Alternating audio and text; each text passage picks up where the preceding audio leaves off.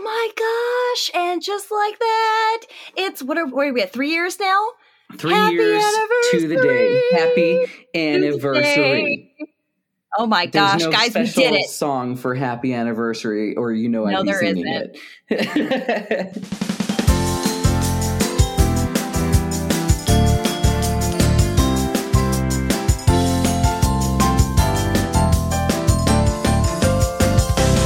What anniversary is it? Is it like there's like the paper anniversary? There's the gold anniversary. I think they go in increments of like 5 or 10s. I don't know.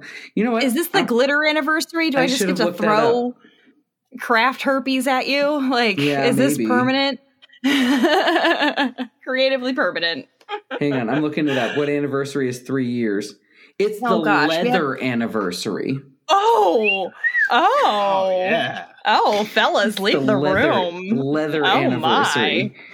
My. Oh, wow. I got you some Sasquatch leather for our anniversary. Strap in, guys.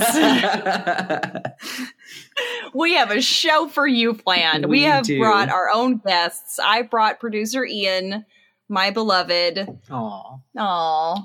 And he's been, hanging out with me through the pandemic. He's been my trooper and everything. So I figured I'd let him be part of this with me.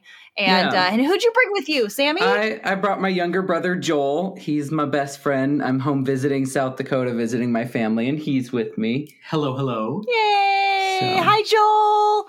Oh my gosh. So we are all in the family today. You guys get all of us. You get so many people for the last today. Episode. And if you guys didn't hear from our last episode, this is going to be our little wrap up. So no tears. No tears. At least for now. Just like the Johnson & Johnson shampoo, but not the vaccine. That one had lots of tears. It's just good day. Exactly. So we're going to have a lot of fun on this show. This is Conspiracies and Cryptids with Sammy and Tessa. If you guys are just finding us now, I'm sorry. You have to go back 3 years and you have so much content to find. 60 plus hours worth of content to listen to us through. So. Exactly. So you have hours of entertainment, endless. Ask any of our fans. And we've also, so you'll have to check out our social media. We will still be active on there. Yes. And, but before we actually get into our story here, because we do actually have one more topic for you guys that we have planned out for you. We have more listener stories to share. Do you want to share one, Sammy?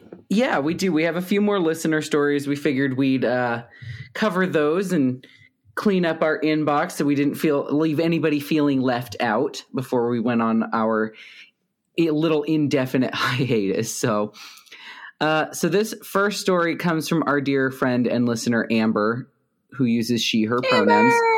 So once again, awesome. Amber, thank you for helping us normalize pronouns. So Amber says, hey, here's a silly story to maybe add to the listener stories section. Well, yes, that's exactly where we're going to add it. That's what we would expect from Amber. She says, I have a few more about my husband's accounts, but here's my story. Back when I was just out of high school, I was a stupid young punk who started partying and being all crazy like. I think that's kind of what everybody does. I was going to say was. Come on, Amber. Be honest with yourself, girl. Well, that sort of stuff gets you kicked out of your house real fast in my family, and I found myself temporarily living with my best friend and her mom until I cleaned up my act. Sleeping on her futon in her living room, I started hearing what sounded like a crackling alien voice. Instant chills from me. Nope, I don't like that. Oh my. She said, like it was coming through a radio or something. My phone at the time was a Nokia brick, so I knew it wasn't that. And I couldn't find anything else in the room to create that noise. Also, whenever I lifted my head off the pillow, it stopped. Every night, I passed out on the futon and maybe around 3 a.m. woke up to this voice. 3 a.m. That is like the witching hour. The witching hour. I hate that. It is. Oh, no. What is it? Oh, my gosh, kill it. Let's figure out what it is first, and then, No. But if it's happening, this podcast, we shoot first and ask questions later. always.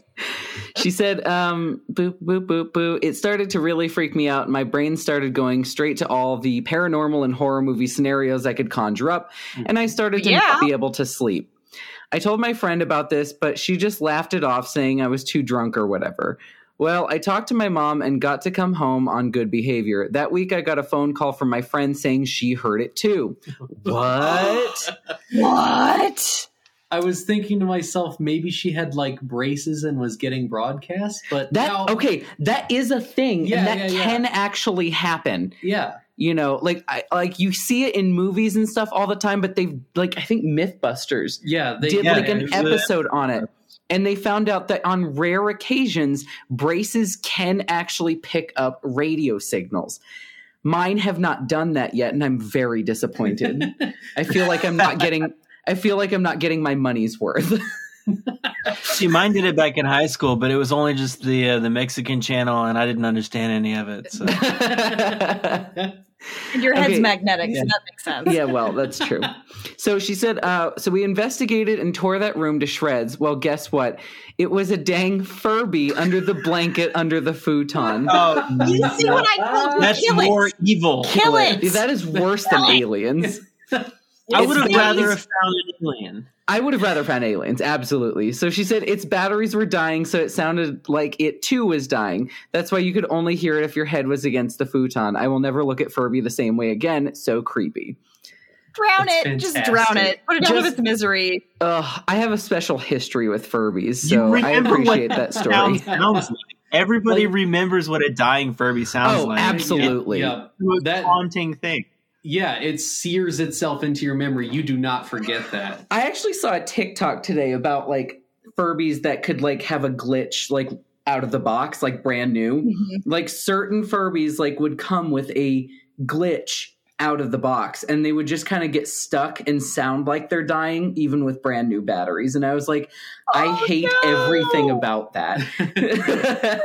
See, that's the only Furby that's ever going to go for money, because that is value right there.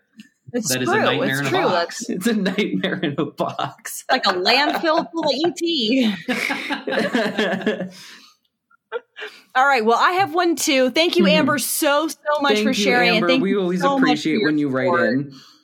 You have been so amazing through this entire adventure. Endeavor. So since you hopped on with us and stuff. So thank you so much for sending in all of your support and stuff. And we cannot wait to see where you guys end up next. Mm-hmm. But now we're going to move on to, to Olivia.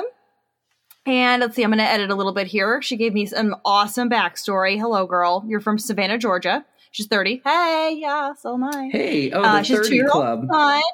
Awesome. Let's see. And she has a 5-foot tall statue of Bigfoot in her backyard that she bought when the pandemic started. Image included. It's awesome. It's awesome. Oh, that is cool. Let's see. I'll show you guys here. If I can. Oh, can I share my screen on this? I don't know if I can. Well, it's in our email, but it's awesome, and it's almost as tall as she is. Oh my gosh, that's adorable. That is stimulus money well spent. That is absolutely stimulus money well spent. That's what the government had intended. Right? That's exactly what we had. Exactly. Way to stimulate. So, of course, Bigfoot and Sasquatch are her favorite cryptid. But then I have my silly old lady side, in which I collect teacups, as well as I sell Avon. So when your reptilian skin is feeling dry, you've got to use moisturizer. I love it. That's very cute. That's so clever. I love that. She writes, I did want to tell you about a cryptid you might not have heard about, which is called the boo hag. One of our friends from South Carolina told us about the boo hag, and I believe it is supposed to be a witch-like creature that steals skin to wear. It slips into your house through a small crack and sits on your chest while you sleep and gets its energy by stealing your breath. So when you wake up and you're still tired because the boo hag was stealing your breath, something to look up that may be an interesting episode. Sounds a lot like sleep paralysis. It sounds like the sleep paralysis demons, yeah. Mm-hmm. Like, oh my gosh, they just, it's so creepy. Okay. But also, it sounds like a great way to sell skincare. Don't be a boo hag. Does. Joel, have you ever had sleep paralysis? No, you haven't. What about you, Ian? Oh, absolutely, yeah. You have? Okay. Yeah. So, like, Tess and I have talked about it, and we've never experienced it. So, like, can you give us a little insight as to what it's like from a first-person point of view? Yeah, absolutely. The first time it happens is obviously the one where you're like, you don't know what it is. And especially if you have it, I guess if you have it a few times in close succession to that, it's very, very jarring, and like it can really mess with your head quite a bit. But the first time I had it, it felt like I was having a dream that somebody had come into the room and like had woken me up and then had like sat down on my chest. No, I don't like that. It's just like, basically it's like a dream, you know, when you're trying to run away and you can't run away. Right. It's that you can't breathe. You're trying to breathe, but your lungs won't breathe. And so your brain, which is awake, kicks in and goes, you can't breathe, freak out. And you start freaking out, but you can't move because you're paralyzed from, you know, being in the REM stage of sleep. Right. So you can't move either. And the very first time I had it, I had the hallucination on top of it where there was like an entity with me, and it was like staring into my soul, like above me as I was exiting the psychosis, whatever you want to call it. Yeah. And you know, it does eventually break, and you break out of it, and it's horrifying, and you're sweaty and shivering and terrible. I hate that. I really, the first time I had, and then I'd actually heard of them before through like copy pastas and things like that. Right. So I kind of knew what it was after it happened, but I had to go talk to a friend who was a medical professional to really get a grasp on why it was happening and what was going on to cause them. And obviously it's stress. You know, if you're living in a stressful situation, that's what causes it. Gotcha. And anytime I start having stress at work that becomes, you know, too much, sure enough, I will start having episodes of sleep paralysis. And the interesting thing is that there is absolutely a posture trigger to it. If I'm not in a specific posture, which is, you know, flat on my back with my hands by my side, I won't get it. I've never had it in any other posture than sitting usually on a couch or in a chair, or, you know, just lie down maybe 30 minutes ago on a bed to nap. But if I'm in a bed sprawled out or, you know, on my stomach, it won't happen. So something about, I've heard like it's a compression on like a nerve in your back and like the lower back and stuff. If you're like sitting a certain way, and then it's like, you basically have to like, it's like a cramp in your hand and your body has to just let go of the cramp, but it's just in your back and it's on a place where you shouldn't be cramping. Interesting. So, now while I haven't personally experienced it, my coworker experienced it, and I only really knew about sleep paralysis because like the week before I'd been talking about it with Sammy. And so he came to work like white as a sheet, and he was talking about how he sleeps with a CPAP machine. And he was saying that he, you know, got that sensation of he couldn't breathe. And like, to him, he felt like the entity that was in the room was like holding the CPAP machine's hose shut. Oh my God. No. So he was just absolutely freaked out by that. And felt the pressure in his chest and thought that was like, oh my gosh, I'm having a heart attack because of this. Oh my God. Oh my God. Oh my gosh. Well, now, oh my gosh. Go ahead. Yeah, I was just really glad, like, I had been talking with Sammy about it, so I knew, like, when he described it to him, I was like, that sounds exactly 100% like sleep paralysis. Right. Yeah, oh my God. Absolutely. Oh my gosh. Well, now that we're all nice and freaked out, there's another half to Olivia's email here. Sorry to interrupt your story, Olivia. We'll get back to it. She says, I do also want to share with you guys a paranormal experience that I'm hoping doesn't make Sammy throw up. So keep it together, Sammy. I will try to contain myself. I know. About 6 years ago. Stop it. It's hard. About 6 years ago. I was living with my parents in their house in Florida while my husband, who had just gotten out of the Marine Corps, was working at a job as a contractor in an aviation here in Savannah. Since it was a contract job and not a direct position, we didn't want to move all of our stuff from Florida, where we were before he took his job and where our family also lived, just in case the job didn't keep him. So we would get offered a direct, until we could get a more stable position. I stayed in Florida at my parents' house. Anyways, one night I woke up in my room and saw 3 shadow figures standing in a row and near the end of my bed, with one in the middle being slightly taller than the other 2. Prior to this, I had never seen a ghost nor a shadow figure. Whenever I would hear stories about shadow people, I always imagined flat 2-dimensional shadow like you would see on a wall or something. But this was solid and like 3 or 4-dimensional. They look just like a see-through body, but made up of a shadow. Ooh, that's creepy. Woo! I'm going to throw up. Oh God, I said keep it together. Not in my house. There's more, but wait, there's more. Oh God. Feeling uneasy about what I was seeing, I pulled my sheet over my head, but I could still see the dark shapes through my sheet. I pulled the covers back off of me and thought my eyes must be playing tricks on me. I figured it was that there had some pressure on my eyes while I was sleeping, or I figured that there had been some pressure on my eyes while I was sleeping, so I was sort of seeing floaters or something. For some reason, I then leaned forward in my bed and stretched my arm toward the figures and moved my hand side to side as if trying to fan smoke away. You tried to touch it? No. Why? Why would you do that? Olivia! Just as I pulled my hand back, I noticed the figures were still standing there. The larger one in the middle mimics me and stretches its arm toward me and moves its arm side to side, just as I had done. Oh, what? God, no, I'm going to throw up. Oh, my God. Yeah. That was enough for me. Yeah, I hope so. I got out of bed, went to my mom's room, and crawled into bed with her because I was so freaked out. Mind you, I am not a kid at the time. I was 24 and so scared that I went to bed with my mommy. Since then, I haven't seen any more ghosts or shadow figures, but whatever they are, I have prayed telling God I don't care if they're real. I just don't ever want to see them again. Thank you for taking the time to email us, Olivia, and thank you so much for listening. I loved and hated that at the same time. Yes. Yeah. Ditto.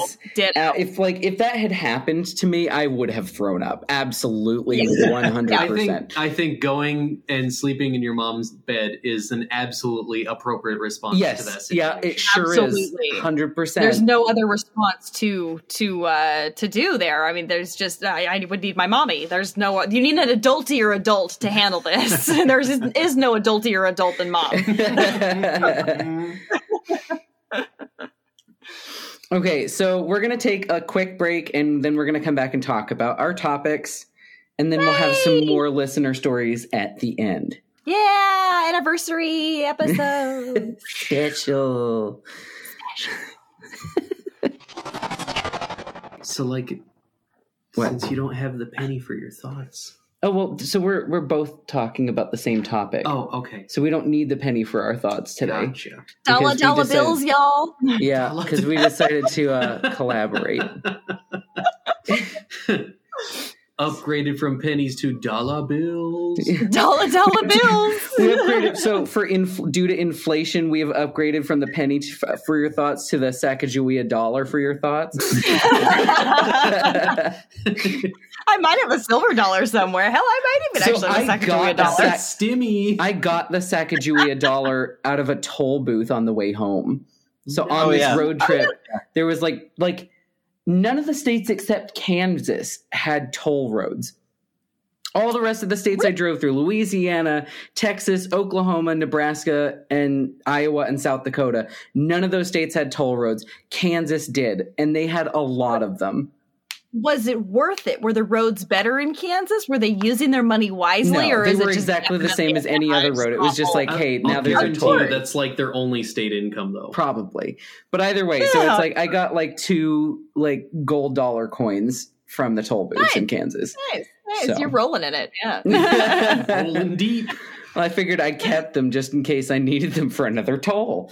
Because every time I took an exit to like go get gas or something like that, I had to pay a toll, and then I had to get the ticket when I got back on the interstate. It was so dumb. So then you flip them a coin and be like, "Keep the change, keep the change." And the toll was always like some arbitrary number. It was like, okay, if you get off at this exit, it's like $5.67, and it's like, thanks. Let me just search my car cushions. Right? It was so dumb. Oh my gosh, that is dumb. Well, at least, travel be travel, right? Travel at least you got traveling. It's not about the destination, it's the journey that gets you there. And the destination. I feel like it's about both. That's true. What the heck? What are you going to do when you get there? You're just like, I don't know what. I didn't plan. I just got here. Oh no, we had plans when I got here, so you know. But. I'm just talking about in general. Oh yeah, okay, that's fair. Anyway, so welcome back to the the Conspiracies and Cryptids with Sammy and Tessa. It's our where we talk about conspiracies and cryptids like half the time, and the other half we're just rambling about nothing.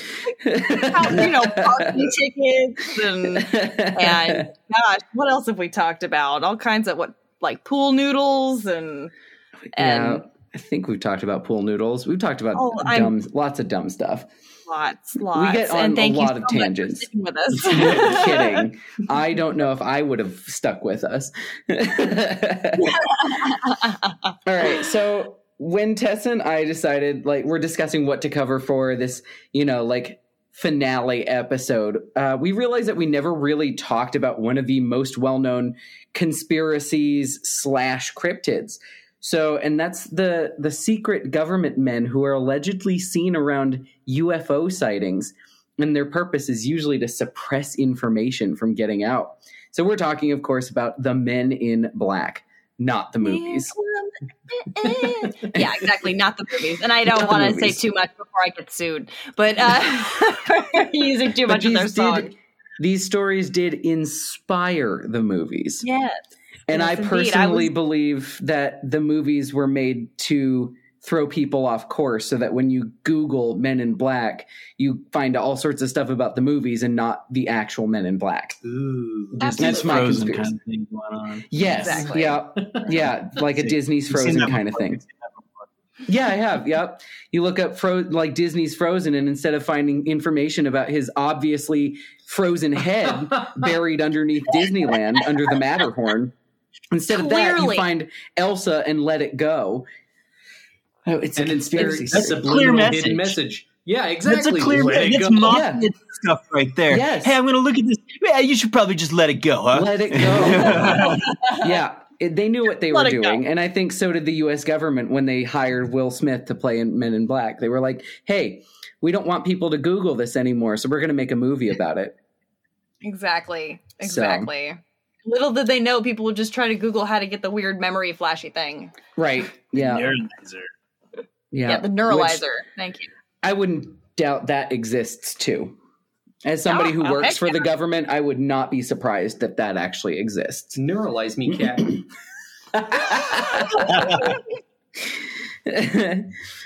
All right, so the first documented sighting of the Men in Black was from a man named Harold Dahl near Maury Island, which is located in the Puget Sound in Washington State. And I had to be careful not to say the pungent sound.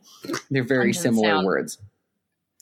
So on the night of June 21st, 1947, Harold Dahl was on a conservation mission, gathering logs with his son Charles and the family dog.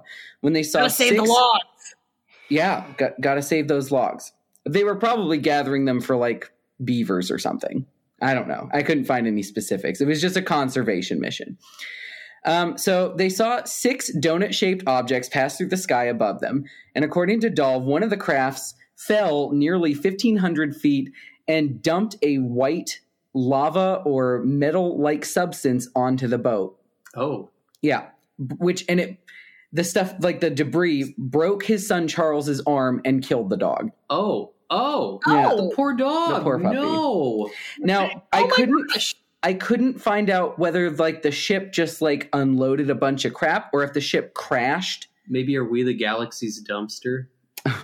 Yeah. That wouldn't surprise me. We treat our own planet like a dumpster, so I wouldn't be surprised if other planets treat our planet like a dumpster too. They're just they treat it like that. Just sure. Where did they think we learned it? We learned it from them, or did they learn it from us? We're just the galaxy's dump. So who's chicken, who's eggs here? We're the rats scurrying around the dump, I guess. But anyway, so I couldn't find out if this was the ship crash landed and the crash caused the debris, or if the ship just flew over, came down to a lower altitude and then dumped a bunch of debris on top of them. Either way, debris fell on them. Yeah. Either way, debris fell on them. It broke Charles's arm and it killed the dog. Goodness. So Harold managed to take a few photos and report the incident to his supervisor, Fred Chrisman. Chrisman was obviously skeptical because I feel like anybody would be healthily skeptical when you hear that sort of thing. And plus, he probably also didn't want to have to file an accident report. So he was obviously skeptical and then decided to go see for himself. And he also saw a few of the strange objects in the sky. Oh. So, yeah. The morning after the incident, Dahl claims to have been approached by either one or two men in dark suits, which I couldn't find if it was one or two. It was different sources said different things, but it was either one or two of them. And in detail, this man or men in dark suits recounted exactly what Dahl had witnessed the night before and said, "What I have said is proof to you that I know a great deal more about this experience of yours than you will want to believe." He also warned Dahl not to speak of what he had seen or there would be repercussions. They even fogged up the images and photos that Dahl had of the crash. Oh, wow. So, yeah. So basically they took Dahl out to lunch from every account that I could read. They took him out to lunch and basically sat him down and said, "This is what you saw last night, isn't it?" And laid it out in detail, everything that he had seen. And he goes, "Yeah, why?" And they're like, "Well, that proves that we know more about this than you do because we weren't even there and we saw it." So, and then they said, "Poor Dahl's like, yeah, what do I win?" And they're like, nothing. Your memory wins getting stabbed. You win secrecy or we'll kill your family. I'd almost prefer being neuralized at that point. Right? Just neuralize me at that point. I don't want to have to keep that secret. So the FBI then proceeded to investigate the case because they did, in fact, talk to some reporter about it, an investigative journalist who the investigative journalist reported it to the FBI. So the FBI came out and investigated the case and concluded that Chrisman and Dahl's sightings were a hoax. In their files, they even noted that Dahl had stated if questioned by the authorities, he was going to say it was a hoax because he didn't want any more trouble over it. Wow. Yeah. So, and these FBI agents, on their way back to wherever they had come from, their plane crashed and they both died. Oh, well. Yeah. And these weren't the men in black. These were the FBI agents that came out to investigate the X-File. Mulder and Scully came out to investigate and died on the way back. Jeez. Not even Mulder and Scully could survive this. Jeez. No.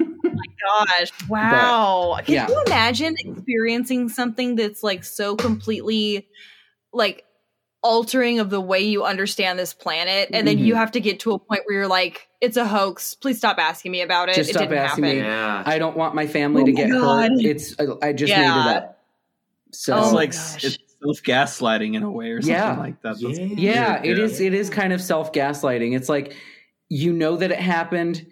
They acknowledged that it happened, and they said, "We know that you know that it happened, but you're not. If you ever talk about it or dig into it more, we'll hurt you and your family." So it's what happened? I didn't see anything. Yeah, what boat? What son? I don't have a son. What dog? His arm's broken. My son fell down the stairs. My dog went to go live on a farm. My son tripped over the dog and went to live on a farm. Yeah, right? It's fine. But anyway, so that is the first story on record of the Men in Black. Of the Men in Black. Boy, what a first story. Right? Holy cow. Right. Oh my gosh. Well, I've got a couple of more that are going to kind of blow your mind even further. In fact, one of them, there's two, and one of them has kind of some mentions that I thought were kind of worth exploring a little bit. I kind of learned a little more than I expected to this morning. And then, of course, I'm going to get down toward the bottom. And sure enough, on our last episode, I find something else to research. God. So I couldn't find a date for when this exactly happened, but another well-known encounter with the Men in Black was with a man named Dr. Herbert Hopkins. Mm-hmm. Hopkins was working as a consultant on a UFO case in Maine when he received a phone call from someone claiming to be another believer asking if he could visit Hopkins to discuss the case. If that wasn't weird enough, he showed up at Hopkins' door immediately, minutes later. So he was just like, "Hey, can I come over? Hey, can I come over? Hey, can I come over? Hey, can I come over? Hey, ding dong, ding dong." Look outside. So he was wearing a black suit and tie with unusual facial features. He had no hair or eyebrows, and he was extremely pale. And of course, Hopkins' dog was just like going berserk. Right. So, probably an unusual character, to be sure. These aren't not necessarily unusual features of someone who was on the street. This happens. My dog goes berserk no matter what you look like. Yeah. But after some questioning, Hopkins says the man in black informed Hopkins that there were 2 coins in Hopkins' pocket, which was correct. He asked him to remove one. Hopkins complied and held the coin, a shiny new penny. Ooh, the penny for our thoughts. We've come full circle. He put it in the palm of his hand. And after a few moments, the coin took on kind of a silvery appearance and then appeared to be going out of focus. And then it began to fade and eventually disappeared altogether. Excuse me? So he can do magic tricks too. Nothing up my sleeve. Wait for me, David Blaine.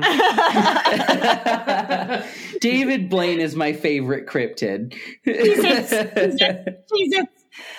That's a great classic YouTube.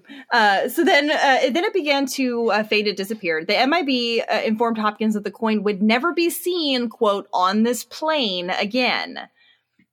And they were not on a plane, guys. They were on the ground. They're talking about banished it to the shadow realm. To the shadow realm, exactly. Or to the 5th dimension. Upside down. So then he inquired as to whether Hopkins was familiar with the alleged UFO abductee Barney Hill, which we will come back to in a little bit. Oh, Hopkins we've talked about them before. Exactly. Hopkins replied that he had heard of Hill, but was under the impression that he had died in the not too distant past. The MIB informed Hopkins that was correct, and the MIB said, Barney didn't have a heart, just like you no longer have a coin. What? That is not a veiled threat. That is fully out in the open threat. That is just a threat. There is no veil on that. There is no veil.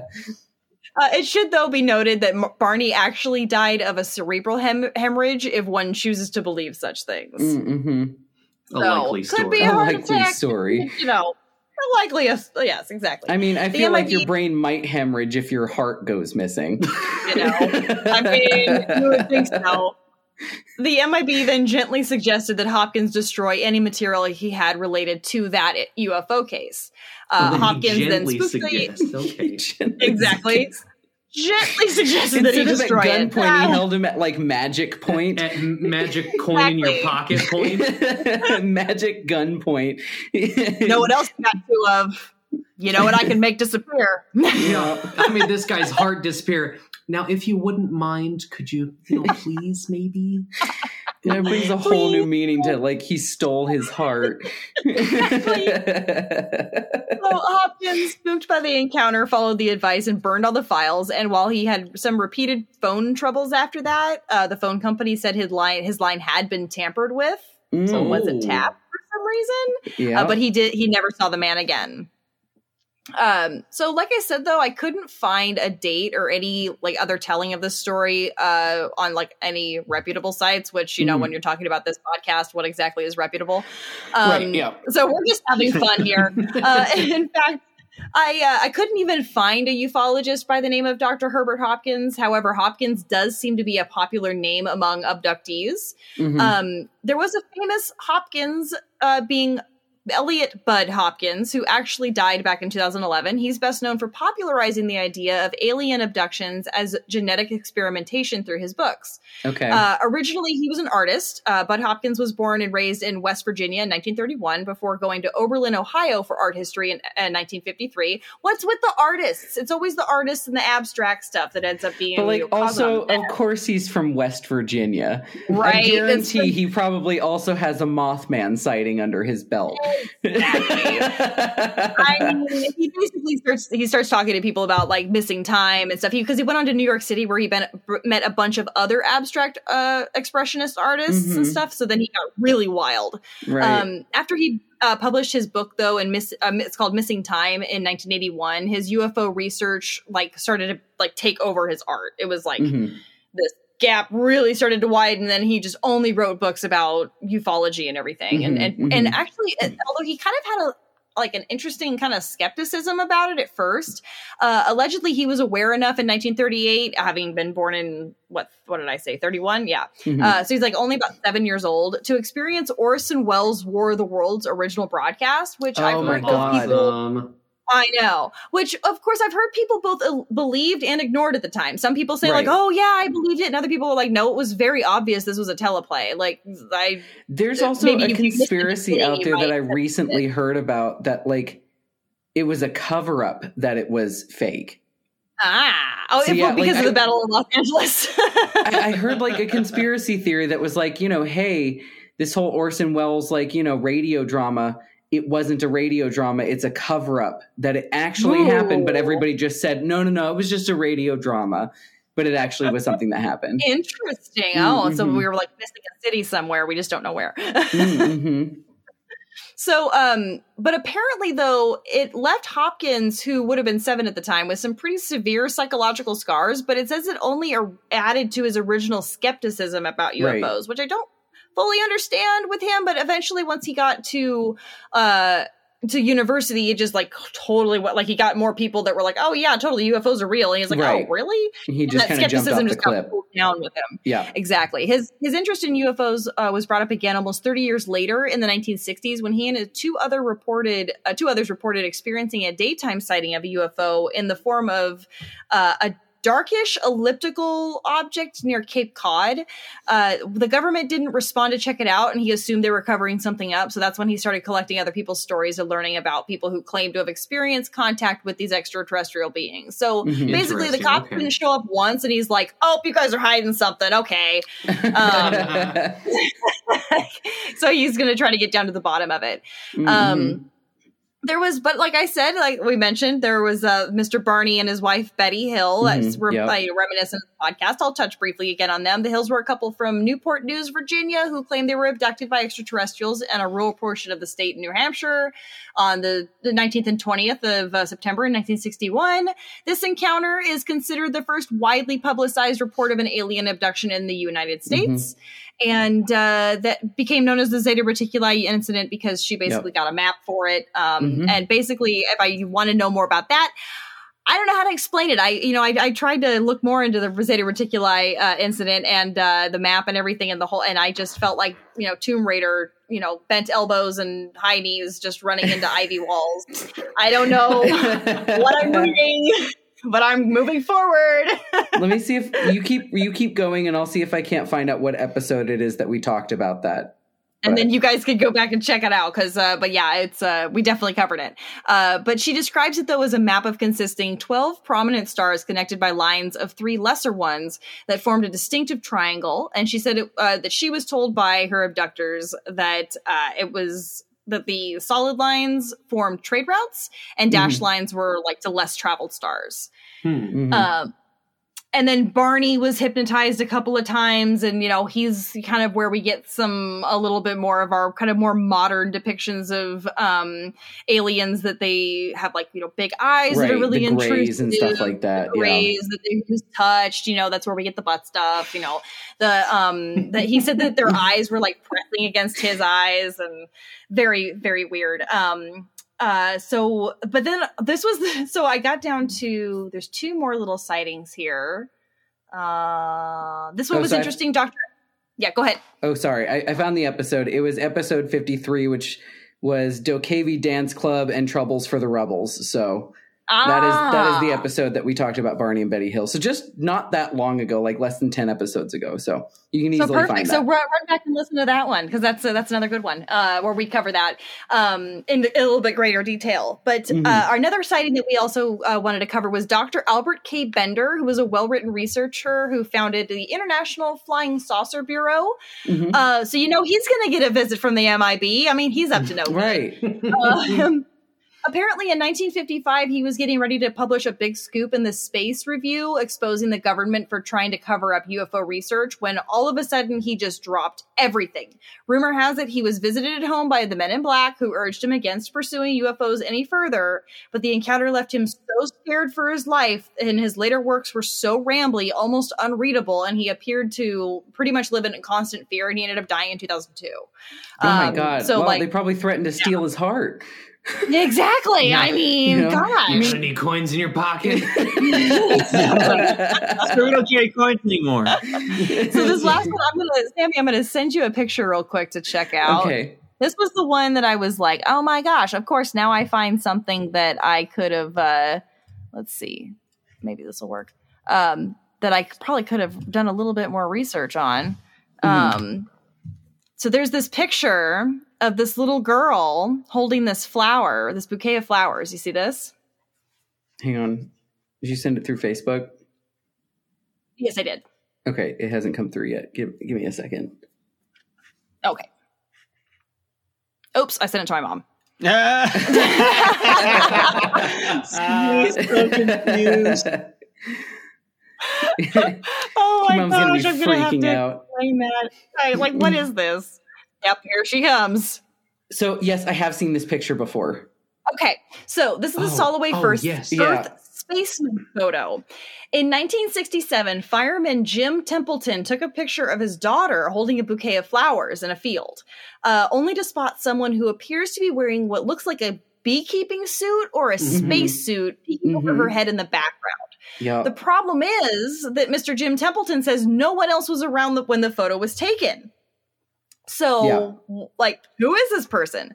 Templeton was allegedly later approached by two government agents who referred to themselves as number 9 and number 10, or in other reports as, like, on numbers. They wanted to know more about the event, but Templeton wouldn't give them much. He said he didn't see the figure personally, and apparently the pair got extremely upset and just stormed off, never to be seen again. But there are apparently explanations for this photo. One of them being that it could be the photographer's wife whose back is to the camera, and the blue dress appears to be white due to overexposure, which could, I could see that being like a shawl. And like the back of her like bonnet, or like if she's wearing a hat of some kind and stuff, I could definitely see that. But I thought that was kind of neat and worth maybe a little bit more digging and stuff. But that's a little bit more about some of the other encounters about the Men in Black and stuff. People typically seeing things that were like, was that what I think it was? And then people showing up going, yes, it was, and don't think about it anymore. Right. Or your heart will go missing. Yeah. Exactly. Or you don't need a neuralizer if you can just threaten people to make their heart vanish. Exactly. You don't need it. And but I mean, I imagine that technology has gotten better since then. Probably. But yeah, like I saw that, like throughout my research, I saw that the Men in Black they pop up here and there, but not like in super detail. Like apparently even like the Mothman Chronicles have some Men in Black references or appearances in them. So it's just, they pop up all over the place. Anytime there's something that is a little unexplained, they come up to tell you, if you look into this, we're going to make your heart disappear. So, that's just their shtick. They are the Men in Black, and they're going to steal your heart. Like, just rolls off the tongue. I don't sing. There's a reason I don't sing or write music. That's his job. He writes the jingles and the intros. Exactly. But, so that's all I've got for Men in Black. So take another break? So let's take another break and we'll come back and finish this out with our last couple of listener stories. Excellent. Are we not going to cover Dan Aykroyd? No, we're not going to cover Dan Aykroyd. Because he had an experience with the Men in Black. Wait, did he really? Dan Aykroyd had an experience with the Men in Black. Are you familiar with this enough to talk about it right now? Let me look it up real quick. But I was doing some research for this, and Dan Aykroyd had an experience with the Men in Black. Oh my God. I was like, no, we're not going to talk about Dan Aykroyd. But apparently he saw the Men in Black. Yeah, like... I just figured you were making like a Ghostbusters. No, like for real. Like, okay, so the fact that it was, of all people, Dan Aykroyd, I think that's hilarious, but let's see. Okay, so apparently we've got a celebrity encounter with Men in Black that I somehow did not come across in my research. I didn't either. So here we are just like sitting in a break figuring out what to talk about next, and Joel's just like, are we going to talk about Dan Aykroyd? And I was like, no, we're not going to talk about Dan Aykroyd and the Ghostbusters. And Joel's come on, Joel. Seriously, for what? And Joel's like, no. Dan Aykroyd like saw the Men in Black. So I was just sitting here with bated breath waiting for you guys to bring up Dan Aykroyd. But so, yeah, okay. So apparently this is the latest sighting of the Men in Black. Okay. And it was in 2002. Dan Aykroyd was trying to sell a series that he was working on to the sci-fi channel. Okay. And it was called Out There.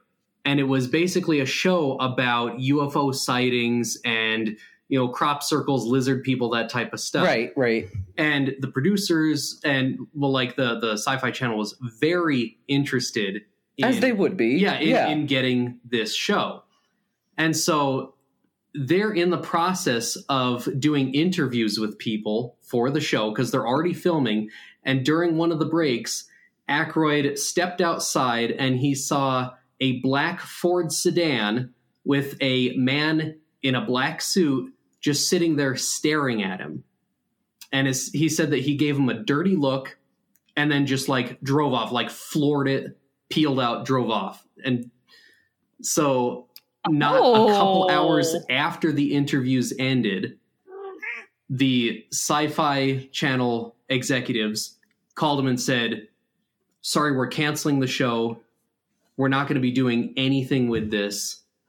And don't try to sell it to anybody else. Oh, God. Oh, so it had already been greenlit and was in production and they shut it down. Yeah. Yep. Wow. Yep. Nothing ended up airing for Out There. And none of the footage is available. All of it just got completely shut down. And that was right after he had a sighting of a man in a black suit. Now, hear me out. What if the person in the car who stopped everything was Harold Ramis, and that's why Dan Aykroyd could disguise himself so we could punch him in the face in a New York subway last year? I forgot about that. It was Payback. That's who punched Harold Ramis in the face. Oh my God. It's just a conspiracy. That's why we have a podcast. Yes, it is. Yeah. Wow, that is insane. That was better than anything that we found in our research. I mean, geez. Spacemen in pictures who could be women in blue dresses. And you've got Men in Black halting productions in 2002. Interesting. I love it. That's awesome. My theory, though, is had it been a ghost haunting him about this, it would have been no problem. Oh, yeah, because he ain't afraid of ghosts. Plus, he makes him feel good. Okay. Oh, man. So, yes. So let's get into these listener stories. I've got one from Cam. They say, greetings, this is Cam, and this is a short sighting of the Black Panther. But between the years of 2011 or 2012, I'm not sure about the exact date, my mom looked out the kitchen window, and then in parentheses, we live in the middle of nowhere in northwestern Pennsylvania. She said, along the edge of the woods, she saw a giant black cat-like creature. It was about an acre away. At the time, I just thought that it was maybe a melanistic mountain lion, which is a thing that happens. I didn't think much of it until I read about the Black Panther of Ohio Valley. I hope this helps. So that is something that I have looked into. I just, could never find enough information on it to really talk about it. So that could have it may someday end up in another cryptid corral. But yeah, there's been a few sightings of a giant black cat in the Ohio, Pennsylvania area where obviously there would not be a panther. But yeah, some people think that it might just be a puma with a severe melanin production that makes it look black. Interesting. So, I want to pet it too. I want to pet the big kitty. Give it snacks. Shake the treat bag. See if it comes. Careful, you make those sounds too much, and Joel's cat here is going to go nuts. He is very food motivated.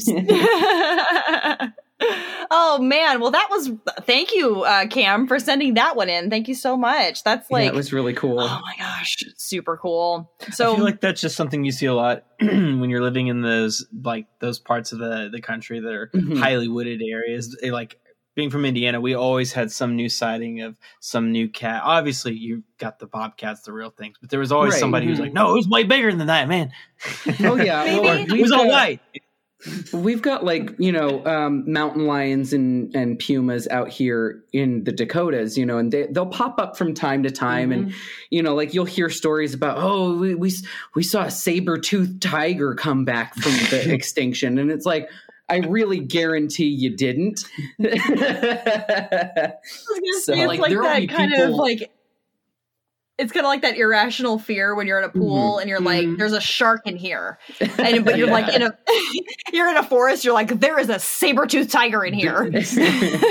But like, there are people in this area that they'll say they've gone out looking for like a woman screaming in the middle of the night. Oh yeah. And it's like they'll think, oh my gosh, someone's in trouble, make it out to their door, and then be like, oh wait, that's a mountain lion. Yeah. Because mountain lions scream, and it sounds like a blood curdling woman's scream. It's terrifying. Mountain lions and peacocks, but like not in the same enclosure. Like, let's put them near each other, but not. Both of them, when they scream, sound like women in peril. Raccoons sound like babies screaming. Oh, and then we've got like barn owls that we've talked about multiple times that sound like, people screaming. So we got so many. I feel like we've just come up with the coolest idea for a zoo. Exactly. Chaos zoo. The screaming. You just walk in and it's just. You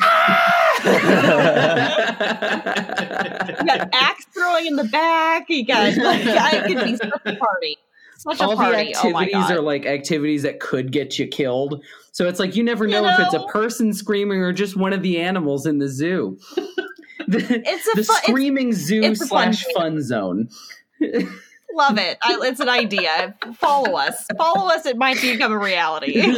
We're starting a new Patreon. Help us fund a screaming zoo and fun zone. Ice cream. Petting zoos are for chumps. I want to go to the scream. All of our parrots just scream their heads off. Just all they know. Death metal parrots. So oh my gosh. You got one more story for us, right? I do. I have one more for us from Joseph Cochran, who actually sent this back to us from August of last year. Thank you so much for your patience. I have actually been trying to sneak this one in here somehow for a while because this is actually pretty cool. And there is video evidence that is attached. So Sammy, if you want to open up the email on your phone and stuff, you're definitely going to want to see this video. Okay. So while I read this, so Joseph Cochran sends us, so my friends and I, their names are Mike and Austin. I'm Trent. Hi, Trent. So it's not Joseph. They were driving in the Parkway to North Carolina. They started talking about Lady in White, and it was foggy, so they turned around and stopped freaking themselves out, you know. So we got to Tanger Outlets in Blowing Rock around 10 p.m. We were just going to turn around and head back the other way so Mike and Austin could head back home. And as we were turning around, we noticed that all of the little kid rides were running, but they were required to have quarters in them to operate. Oh, no. There's only one car in the parking lot and nobody's riding the rides. These rides are timed, but they would stop moving. Get it together. That freaks me out. I'm sorry. Like if I was in an abandoned parking lot and the kid rides are just going, why playing. Is it always kid rides? It's always kid rides, and they're always playing that Calliope music. Please see this video. I'm not the videos of this. Okay, that's gonna make me. I will literally start puking right here. Well, then let me finish reading. Okay. So after we recorded a couple of videos, they weren't grade A videos, but you get the point. The second after the last video we recorded, the speakers that were playing music sounded like they were having feedback. This feedback turned into a high-pitched, raspy scream that was growing louder as we heard footsteps running toward our vehicle. I can't even speak. I was absolutely freaking out. I floored it out of the parking lot. I asked my friend who works at the Tanger Outlets if they've had any experiences like me, and she said that she was working late one night, heard whispers, and then something touched her on her head. She panicked and told her coworker. Her coworker said she was imagining things, and right after that, a dish flew across the room and shattered. They both ran out and ended their shift right out on the spot after that. Could this be an undiscovered cryptid or of a little girl who's angry or just a spirit? tell me what you think. Thanks for reading this email. It's a long one, I know. So okay, so my first thought, that's poltergeist activity. Yeah, see, poltergeists totally are my kryptonite or cryptid night. I don't know, just right. Those ones, so poltergeists always creep me out because it's like usually spirit activity isn't like that bad. That does not sound like a cryptid. If it's throwing things around and moving things and very much physically interacting with the world around it, that's some poltergeist level stuff. And the fact that it's like touching them, touching people. Yeah, right? It's like making no, I'm not okay with it. All right, so I'm going to look at this video real quick. Yes, look at the video. But yeah, there's no one in the parking lot. All right, give me a second. It's got to download. All across the entire, like, that's a big, like, outdoor mall, too. Like, I would think by the time you hit the last one to put a quarter in it, the first one would be done. Yeah, so absolutely.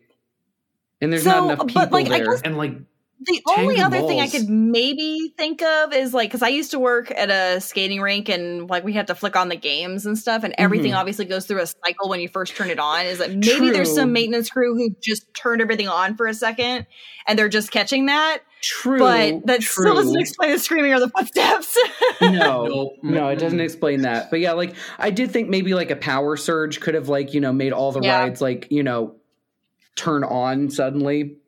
And that could definitely do it, and it would do it all at the same time, you know, but... Yeah, but they said there's no other cars in the parking lot but them. That's what's so weird. It doesn't explain the footsteps. It doesn't explain the screams or the footsteps, and it doesn't explain the dishes flying across the room, so I don't like any of that. Oh, man. Yeah, that video makes me creeped out. Yeah, so thanks for buttoning us up with something really freaky there, Trent. Thank you so much for sending us that really awesome email, and thank you to all of our listeners. Oh yeah, and the video too. Thank you to all of our listeners and everybody who has participated and helped us out and been such amazing support over the past 3 years. And thank you to Sammy for taking over last season while, you know, I had to take my own break. And thank you to Ian for putting up with all of my questions and setting up the microphone over and over and over and over and over and over and over again because I refused to listen and how to do it the first time correctly. And then taking chords because he needs them for other things and not telling me where they are. But and thank you to Sammy again, and thank you to Joel for joining us for this one. And I'm glad we got to finish this one up with a little family doodad. Yeah. No, it's been fun. Like, this has been a blast of 3 years that we've gotten to do this. Like, I mean, this was literally just a random idea I had. Like, I was talking about this with Tessa after last episode finished. And it's like, it was just a random idea I'd had, and I was trying to, like, come up with who I could do this with. Tessa and I had only met once at this point on our river raft down the Sacramento River where we all got 3rd-degree sunburns. And it's like, we never really kept in touch after that because I came up with the idea, like, 8 months later. And we just so happened to be at, like, a friend's game night. Like, she had us over to play board games and like a dinner party sort of thing. And as Tessa and I were just, like, sitting around talking, I was like, I want to do a podcast with this girl. So I just asked her, I was like, do you like conspiracy theories and things like Bigfoot? And she's like, absolutely, I do. And I was like, do you want to do a podcast?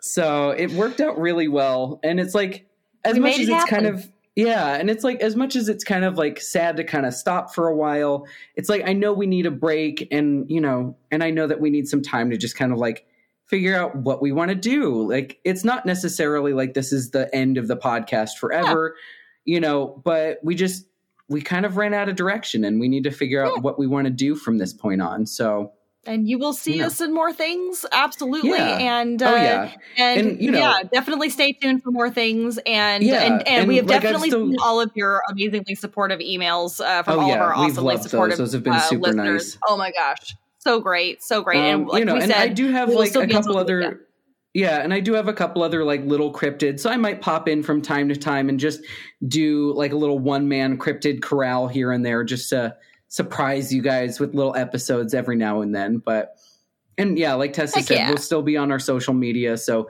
I think we might open the crypt up, you know, to everybody just as a way to like a fun way to interact with everybody, you know, but But yeah, just thank you so much to every single one of you that's been so supportive and really kind of spread us around. We did not think that this was going to get anywhere beyond Sacramento. And now we've got people all over the world listening to us, and that still blows my mind. Oh my gosh, so crazy. Australia and New Zealand and gosh, like what, China and England and Europe. Yes. So thank you, everybody. But yeah, so this is us signing off for now, but don't forget to keep your eyes peeled and your ears open, and don't forget, Big Brother is watching. Thanks for tuning in to another episode of Conspiracies and Cryptids with Sammy and Tessa. If you'd like to learn more about us, you can head over to our website, conspiraciesandcryptids.com. If you'd like to get in touch with us and keep up with what we're up to, you can find us on Facebook, Twitter, and Instagram at Cryptipod, CRYPTIPOD, or email us at conspiraciesandcryptids@gmail.com. Finally, if you're vibing with what we're doing, we'd really appreciate it if you left us a 5-star review on iTunes. If you don't feel like writing a long review, just put Big Brother is watching in the description. And don't forget, Big Brother is watching.